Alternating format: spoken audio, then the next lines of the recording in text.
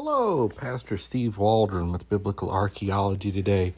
I'm so glad to be with you. I'm so thankful to be your host. We want to look today at New Testament transmission. So the Ephesians get a letter. Well, how did that become Scripture?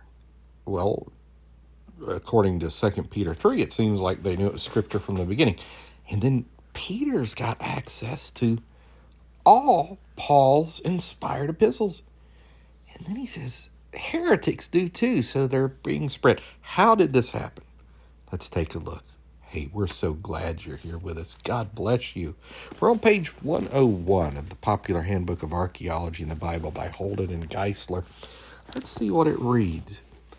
Practical adjustments. New Testament manuscripts were mostly transcribed by Christians themselves. Remember, in the Old Testament, it was priests. In modern New Testament, Christians. Right, kings and priests. Due to the value they themselves placed upon the Scriptures, they were committed to this craft, became faithful stewards of furthering the gospel to the ends of the earth. I do think Christians need to be in charge of publishing the Bible. In early times, these manuscripts were not commercially produced, but rather copied and shared among small Christian communities and congregations. It is conjectured that many of these scribes actually were not professionals because clear bookhand is found infrequently in documents prior to AD 400.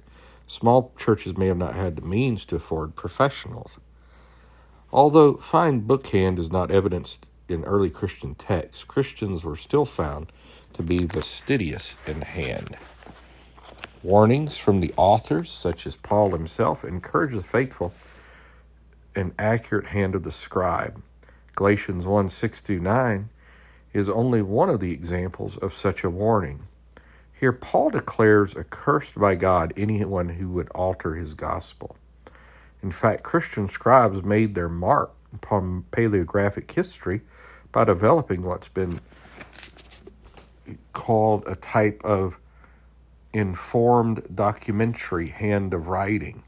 It was a more reformed ruling hand script because it used fewer ligatures and more precise letter formation than a regular documentary hand.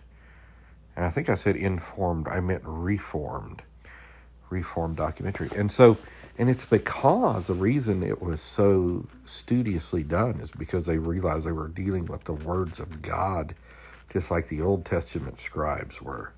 Christian manuscripts were written primarily for practical use and less for aesthetic purposes. They were orally shared and circulated among Christian congregations, which a limited number of people enjoyed literacy. In fact, to facilitate public reading, copyists of Christian manuscripts would write fewer lines and letters to the line than was normal in practice.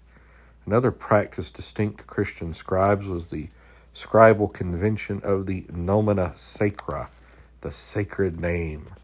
The nomina sacra convention created a form of contraction out of a religious word. Now, lest you think that's weird, if you read a lot of like Orthodox Jewish writings, when they get to God, they'll take out the O and do G-D because they don't want to blaspheme the name of God. They're like, if we never say it, God, we obviously can't blaspheme it. And they hold it in such high esteem. It abated the written form of these words by contracting the letters or syllables found in the middle of the word and connecting the first and last letters or syllables with a line.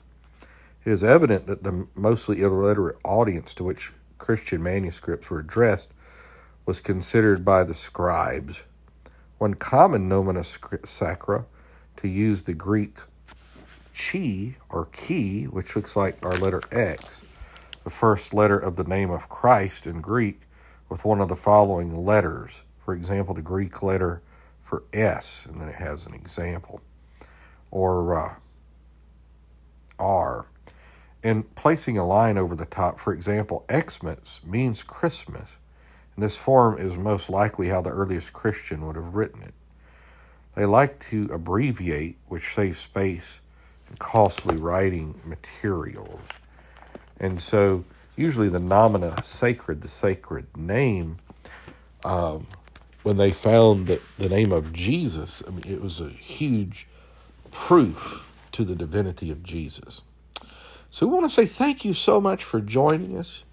Next time, we're going to look at some different ideas of New Testament scripture and share with your friends, family, church family, Sunday school classes, college groups. We're just thankful you're here. Continue to pray for the ministry. That's the biggest thing. Sometimes people like to give if you feel led. Don't take from others, but if you feel led, you can go to tithe.ly, New Life of Albany, Georgia, and be greatly appreciated. It all goes into the work of the Lord, various ways, means, and also you can go to newlifeofalbany.com and hit the donation button. So God bless you. We will talk with you later and continue to pray for the ministry.